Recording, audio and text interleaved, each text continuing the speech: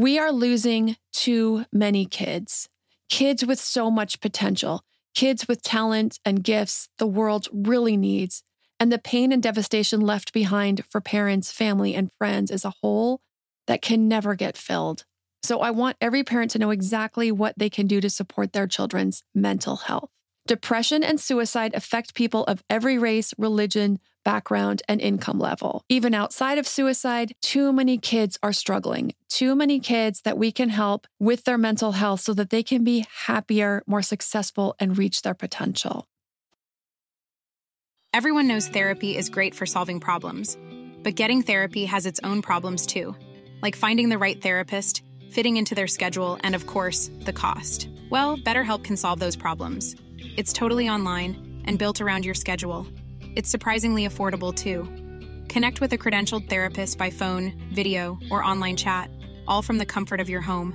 Visit BetterHelp.com to learn more and save 10% on your first month. That's BetterHelp, H-E-L-P. Ready for a career in behavioral health? Earn your online degree at Herzing University. Choose from health and human services, psychology, or social work programs. Gain the skills to work, coordinate, and manage nonprofits. Secure a bachelor's in psychology to study mental health, or advance your social work career through our online Masters of Social Work. Let us help you become a social change agent. Your future starts now at Herzing University. Text HEALTH to 85109. That's HEALTH to 85109. Or visit herzing.edu. Welcome to the Your Village podcast, Parenting Beyond Discipline. Your Village is the most comprehensive site for evidence-based parenting classes available on demand at yourvillageonline.com. Our 50-plus classes give parents the foundation, steps, and tools for creating strong, healthy relationships with their children, resulting in responsible, cooperative, happy, and successful children and families. My goal is to help parents support their children in finding and reaching their own unique potential. The podcast is a place to learn about all things parenting and get your questions answered. I'm Your Village founder and your host, Erin Royer. Hello, everyone. So today we're going to talk about the status of kids' mental health, because it has long been a concern for the medical community, educators, and parents alike. I'm going to be covering some very adult topics in this episode, so if you do have little ears around, you may want to listen to this at a later time when you can listen by yourself. The state of our children's mental health has declined in recent years, much of it due to the disruption and isolation during the pandemic. However, there was a decline even before, but regardless, it's always been something to be addressed. So today, I'm going to talk about the current state of mental health in our children, what often contributes to and detracts from mental health, what we as parents can do to support mental health for our families, both in prevention to the degree possible and how to recognize issues easier and earlier to get treatment for the best possible outcomes when your child is struggling. Because when our children suffer, we suffer. It's heartbreaking to see our child in distress and hurting. And just to share, this is my own experience dealing with this with one of my own children. A little over a year ago, the first sign that went relatively unnoticed by me at first was that my younger son was angering far more easily than usual. He's relatively low-key by nature, and he tends to prefer to stay home over going to errands or outings. So I also didn't really think much of his lack of interest in most activities. But then what really tipped me off was when he was becoming emotionally very fragile. He was bursting into tears at the drop of a hat. So after a couple of very out-of-character breakdowns, we snuggled up together to talk about it. Now, it's one of those things, extreme sadness or depression, that I just assumed, given how I've parented, that he would know how to tell me if he were hurting. But I think kids, just like adults, it often sneaks up on you and you don't really realize how anything is that wrong until it's really wrong and really affecting us. So I think also he tried to share in his own way what was bothering him, but he didn't have the awareness to be able to talk about depression or a way to describe or share his feelings of being extra emotional or sad. And I actually talked to him about this the other day, and one of the other things he said is he didn't want to worry me. But he had been through so much in a relatively short 2-year period. His dad and I had gotten divorced. His connection to friends and school had changed during the pandemic, and then we moved. And at that point, he was in a brand new school with a very different socioeconomic makeup than what he was used to. So he was not being accepted. And it was all just too much for any 11-year-old, let alone a very sensitive one who isn't big on change to begin with. So I got him into his pediatrician right away, where he was diagnosed with moderate depression. So we spent a few weeks with some extra time connecting. He even stayed in my room with me for several nights, which I think was a really important part of him starting to feel very supported and guided. And he just needed that extra nurture and love and care at that time, knowing that I was there for him and that I was going to help him find his way out. In the meantime, I was very focused on finding some services for him. And luckily, his school had a great counselor. After about 8 weeks, he was doing so much better. Today, he is thriving. He loves his school so much that he actually prefers to be at school than anywhere else. And he actually despises long breaks. Winter break, he could not wait to go back. And even weekends, even though it's nice to have the break, he actually misses school during the weekends. He's in a gaming club. He's in the school musical. He has a great little group of friends. He loves to go to the school dances. So catching it early, getting treatment, and doubling down on the connection, compassion, and leadership as your child's mental health advocate can often turn things around pretty quickly. We are losing too many kids with so much potential, kids with talent and gifts the world really needs. And the pain and devastation left behind for parents, family, and friends is a hole that can never get filled. So I want every parent to know exactly what they can do to support their children's mental health. Depression and suicide affect people of every race, religion, background, and income level. Kids need to know the warning signs of depression and suicide and how to get help if needed. Most kids who attempt suicide have shown signs of depression. Even outside of suicide, too many kids are struggling. Too many kids that we can help with their mental health so that they can be happier, more successful, and reach their potential. So I'm going to cover some really sobering statistics, just so we all have an understanding of where we are with the state of children's mental health, especially in comparison to prior years. I'm going to cover a lot of stats from the US because most of you listening to the podcast are living in the US, but I'm also going to give an overview of a comparison to other countries as well, so that if you're outside the US, you can have some idea of the state of mental health in your country as well. So according to the American Psychological Association, as of January 1st of 2022, mental illness and the demand for psychological services are at an all-time high, especially among children. The Centers for Disease Control and Prevention data found 1 in 5 children had a mental disorder, but only about 20% of those children received care from a mental health provider.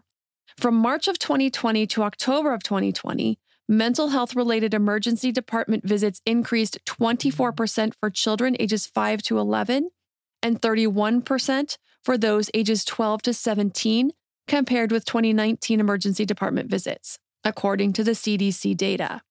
Before I get into some additional statistics, I want to go ahead and cover the difference in self-reported emotional distress rates among different countries. So if you're outside of the US, you can kind of have a comparison as to how your country is doing as a whole as compared to what our statistics here are for the US.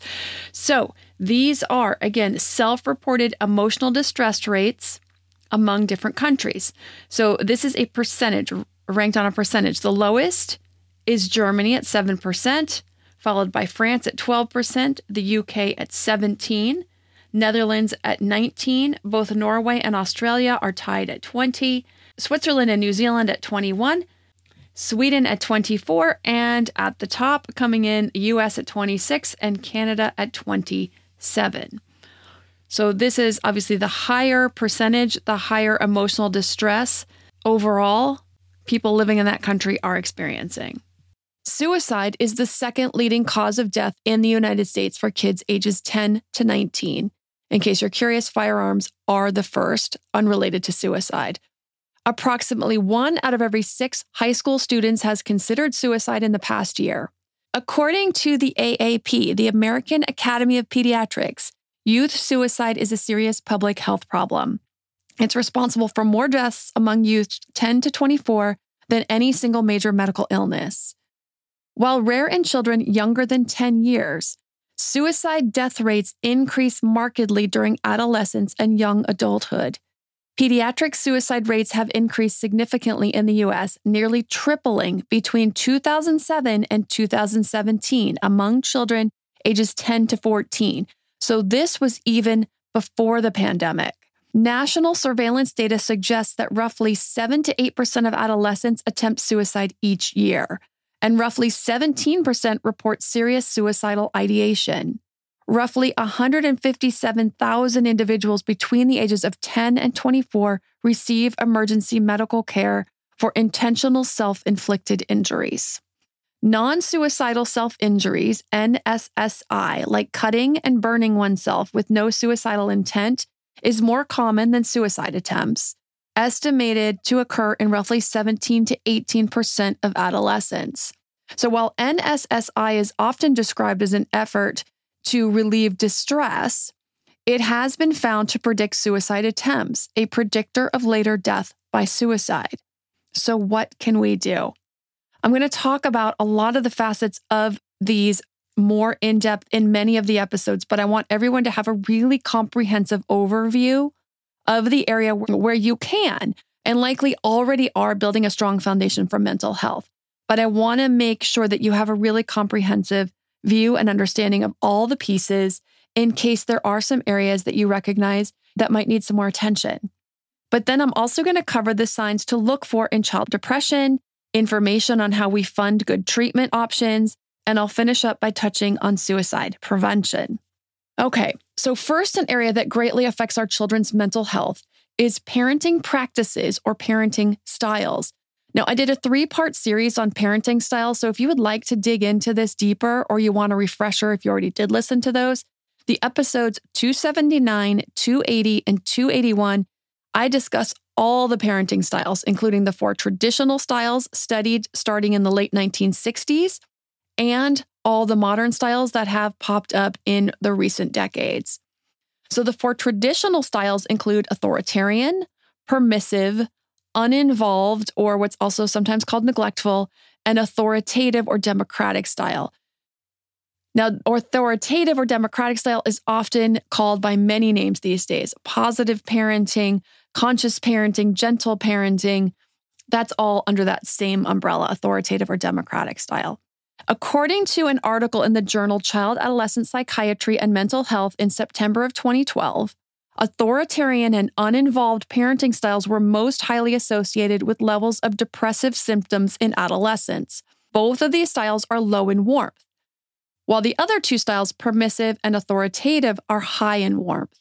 So this is on a grid, and I talk about that also in those 3 episodes, but it's on a grid of high expectation to low expectation, high in warmth, low in warmth. So there's 4 quadrants in that grid.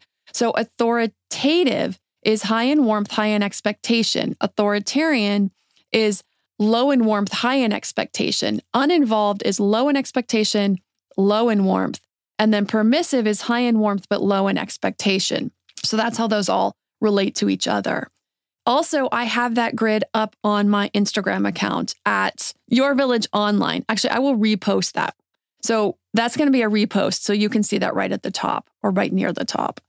In another article, Frontier Psychology from October of 2021, they studied the effects of parenting style on adolescent mental health in the areas of self-esteem and depression.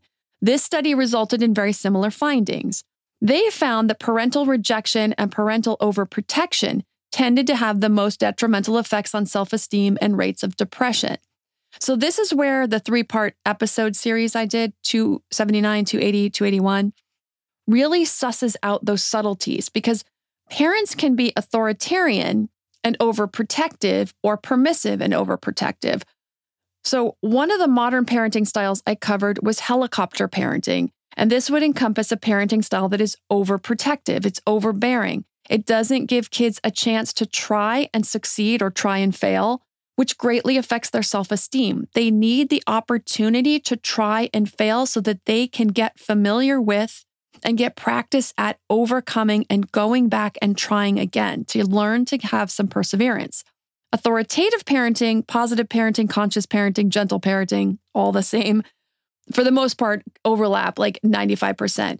Whatever name you want to give it. These all create a balance of having expectations and having rules and boundaries for kids while also giving them the freedom to go out and try new things. Then we're also there to support them without rescuing them when they do fall. So with these parenting styles, rejecting or overprotective will usually be minimal. Critical parenting, or what can be experienced as rejection by a child, is a low in warmth type of parenting. So this tends to be more common in the authoritarian style. Now, I also want to remind you that we are all a blend. No one is 100% one style. I am predominantly an authoritative parent, a conscious parent, a gentle parent, which is high in warmth and high in expectation. But sometimes I can be permissive, and in a rare instance, I can have an authoritarian moment when I feel like it's warranted. But because overall there's so much warmth, it doesn't have the detrimental effect of being low in warmth all the time. So outside of parenting style, what are some key areas where we want to focus to support strong mental health? I'm going to get to this right after a word from our sponsors. This episode is sponsored by ByHeart. ByHeart is an infant nutrition company whose mission is simple: make the best formula in the world. Using the latest in breast milk science, ByHeart created a clinically proven, easy-to-digest infant formula that's made with organic, grass-fed whole milk, certified clean ingredients, and features a patented protein blend that gets closest to breast milk. Our blend includes the most abundant protein found in breast milk, alpha-lac, as well as lactoferrin, the #1 protein found in colostrum, along with broken down, partially hydrolyzed proteins. ByHeart is an easy-to-digest formula. In addition to its patented protein blend, our formula includes prebiotics and an 80-20 whey to casein ratio like in early breast milk, which is tailor-made for a newborn's digestive system. ByHeart is the only U.S.-made infant formula to use organic, grass-fed whole milk, not skim. Curious about ByHeart? Redeem your welcome offer at byheart.com/podcast with the code parenting for a limited time. Additional terms and conditions apply. Now that we're back, I already talked about how the first key area is parenting style. We want to learn the tools to fall predominantly within the authoritarian, gentle, conscious parenting style, because this style is high in expectation and warmth. It is excellent for building a foundation for strong self-esteem and also has a protective factor against depression and anxiety. So self-esteem is a key focus. It's a foundational piece to mental health. Now, I covered self-esteem in many episodes, including the past 2 episodes, but I want to get into this a little bit more here too. Self-esteem is confidence in one's own worth and abilities, and it comes from 2 key areas: a feeling of belonging and feeling needed, and a sense of mastery. So we can automatically see how parenting styles that are low in warmth can certainly undermine a sense of belonging, and how parenting styles high in warmth often cover this piece of a sense of belonging almost naturally. Feeling needed and a sense of mastery actually do also have some overlap. So if you're looking at a Venn diagram, they're going to overlap and have a dual effect. So when I talk about feeling needed, we're talking about a healthy need, not like my parents need me emotionally, but I bring something to the world. I offer something that contributes to my family, to my community, to my friendships. Having kids contribute around the house gives them both of these things. Their contribution to the family is important, and they're also, in the meantime, learning and mastering new life skills. These are skills they will need later in life to survive on their own. So a sense of mastery can also come from skills they learn outside the home too. So this is the mastery that isn't necessarily a sense of feeling needed or wanted, but it's also an important part of a sense of mastery. So they can get this academically. They can get this through discovering and improving in their own interests, whether they're the arts, sports, technology, or anything else. Seeing ourselves improve at something builds self-esteem. Mastering something we couldn't do before, a piece of music, a swim stroke, a dance move, programming our robot, training our dog, you name it. The options are endless. So when they see the improvement, that builds self-esteem. Now, it's best if this is a skill that is all their own, that they practice and improve and enjoy. That's really key. It's much better if it's theirs, if it's their interest, their passion, their idea to participate, and their idea to practice and improve. as much as possible. Now, sometimes our encouragement is needed when they hit moments of not feeling so motivated or interested. We can help kind of pull them through and to get them over a hump. But if it's too much for too long, if they're just not interested anymore and we're kind of pulling them through and it's like pulling teeth, then it's time to consider letting that activity go and letting them find something else that is more of an interest and more of a passion of their own.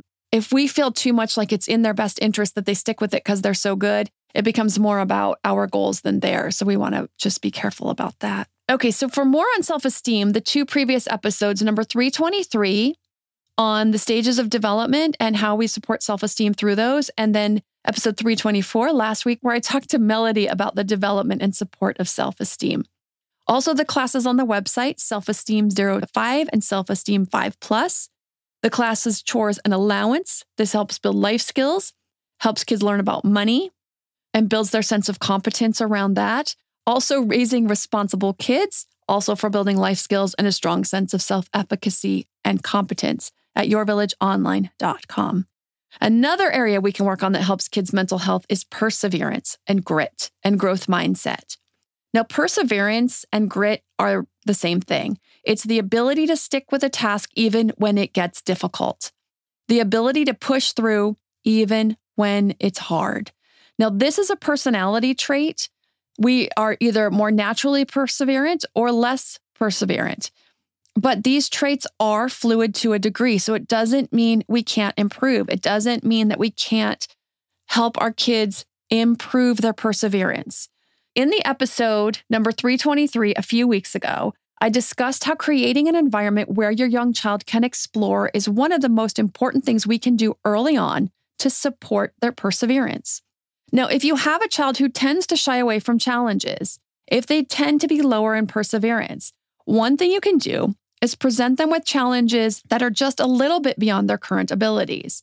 So this way it helps them push, but so they don't get overly frustrated and quit. So one basic example would be puzzles. So go from a 4-piece puzzle to a 6-piece puzzle, maybe a 12-piece puzzle, rather than jumping to a 20 or more piece puzzle. Even if you know or think they're totally capable of going or making a larger jump. Let's say they're really doing great with their reading, and you feel they're totally capable of going from books that are kindergarten level to a 2nd grade level. If it feels and looks overwhelming, so many more words on the page, there's paragraphs instead of just some longer sentences, they will likely feel overwhelmed and just shut down and not even try. So you want to scaffold them along at the mental, emotional level, not just their actual ability level, that they can handle, that they will take the challenge and not get too overwhelmed. You're going to help them build confidence with smaller steps. And this way, you'll be able to help them move to the next levels as they are ready. And this will be much more effective because if you take a big jump and then they just shut down, then you're left with having to try to backpedal and then start over again. So if you want to learn more about growing a child's perseverance and grit, the class on temperament covers this as one of the 9 personality traits that we can help our kids by guiding and shaping them towards their potential. Okay, another area, growth mindset, is a perspective about how we face life's challenges. So you can see how these all are really interrelated. A growth mindset means we see ourselves as evolving, that we can improve with practice and effort, and that our talents and intelligence is not fixed, but fluid. So research shows children need to be explicitly taught a growth mindset. They don't learn this through modeling. If you're a growth mindset parent, if you embody this every day about learning and growing, unless you explicitly work with your child, they're not going to pick it up by watching us do it. So the material in the self-esteem class overlaps with this. The activities where they practice and improve certainly does add to it. But teaching a growth mindset is a process that we teach over time. It's guiding in small ways when they come up against a problem or a struggle, of guiding them to a new understanding and self-talk when they say things like, this is too hard. I'm just not good at this. Everyone else is better at this than me. I'm the dumbest kid in my class. Whatever that negative self-talk is that can just pop up, it's not just jumping to rescuing. You're great at this. I think you read beautifully. This is a deeper conversation, right? Glossing over it isn't going to change how they feel about it. And we really also want to work on the internal motivation anyway. They have to feel confident in it, not just know that we feel confident in their abilities. It's subtle and it's meaningful. So we want to ask, we want to get curious. What makes you think that? What makes you say that? And then talking them through this. Some things come easier for some people and harder for others. And you're great at many things, but this one's a little bit harder for you.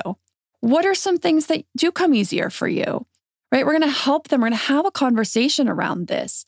What are some things that you've improved through practice? Reading is the same. I will help you find ways to improve. And then you're going to problem solve together. You're going to find some ways to help them improve, to help them build their confidence at their pace. The class on growth mindset goes into a lot more depth as well on ways that we can help our kids overcome the fixed mindset, which is, all of my talents are inborn. Practice doesn't make me any better. I get what I get. I have what I have, and nothing is going to make me any better at this. Because we want to help them become more solution focused when they're confronted with a challenge. Okay, so there's two other areas of focus that I really wanted to cover. And so I don't want to stay surface just to get through the material. So I'm going to make this a 2-part episode. So in the next episode, I'm going to cover these 2 more areas that we can focus on to help build our kids' foundation for self-esteem. We're also going to talk more about depression, what that looks like in kids, because depression in kids often presents very differently than adults. So we're going to talk about things we can do at home to make this a topic that is open for discussion, and then steps we can take at home when our kids are struggling with their mental health, when they're dealing with depression and anxiety, and some guidelines and help for getting good treatment. So if you feel your parenting approach is not what you'd like it to be, your parenting style, the classes Intro to Discipline and the Discipline Tools series, Discipline Tools for toddlers, for preschoolers, for kids 5 to 10, and Discipline Tools for tweens and teens, they cover the basic knowledge, tools, skills for taking a positive, conscious, gentle parenting approach. The same for all other discipline classes like Power Struggles, Getting Kids to Listen, Misbehaviors and Solutions, Helping Your Child with Anger. Those will all help create that really positive, high in expectation, high in warmth home environment that you're looking to create to support your children's foundation for strong mental health. Also, the 2 self-esteem classes, Chores and Allowance, Growth Mindset, Raising Responsible Kids, 60 classes on demand at yourvillageonline.com. And if you join the website or if you're a member, you can just reach out and email us. We're getting an email ready to go out to members. You get access to all the classes, not just on the website, but on the app with your membership. So you can listen and or watch offline. You have access to all the great content while you're driving, while you're at your kid's soccer game, while you're traveling, wherever. So you just send us an email. You can send it to Amy at yourvillageonline.com. We will get you access on the app if you're already a member or you join as a member. Thank you for listening and see you next week. Save big on your Memorial Day barbecue, all in the Kroger app. Get 3-pound rolls of juicy 80% lean ground beef for $3.49 a pound with a digital coupon. Then get select varieties of flavorful Powerade, Body Armor Super Drink, or Arizona tea for 77 cents each, all with your card. Shop these deals at your local Kroger, less than 5 miles away. Or tap the screen now to download the Kroger app to save big today. Kroger, fresh for everyone. Prices and product availability subject to change. Restrictions apply. See site for details.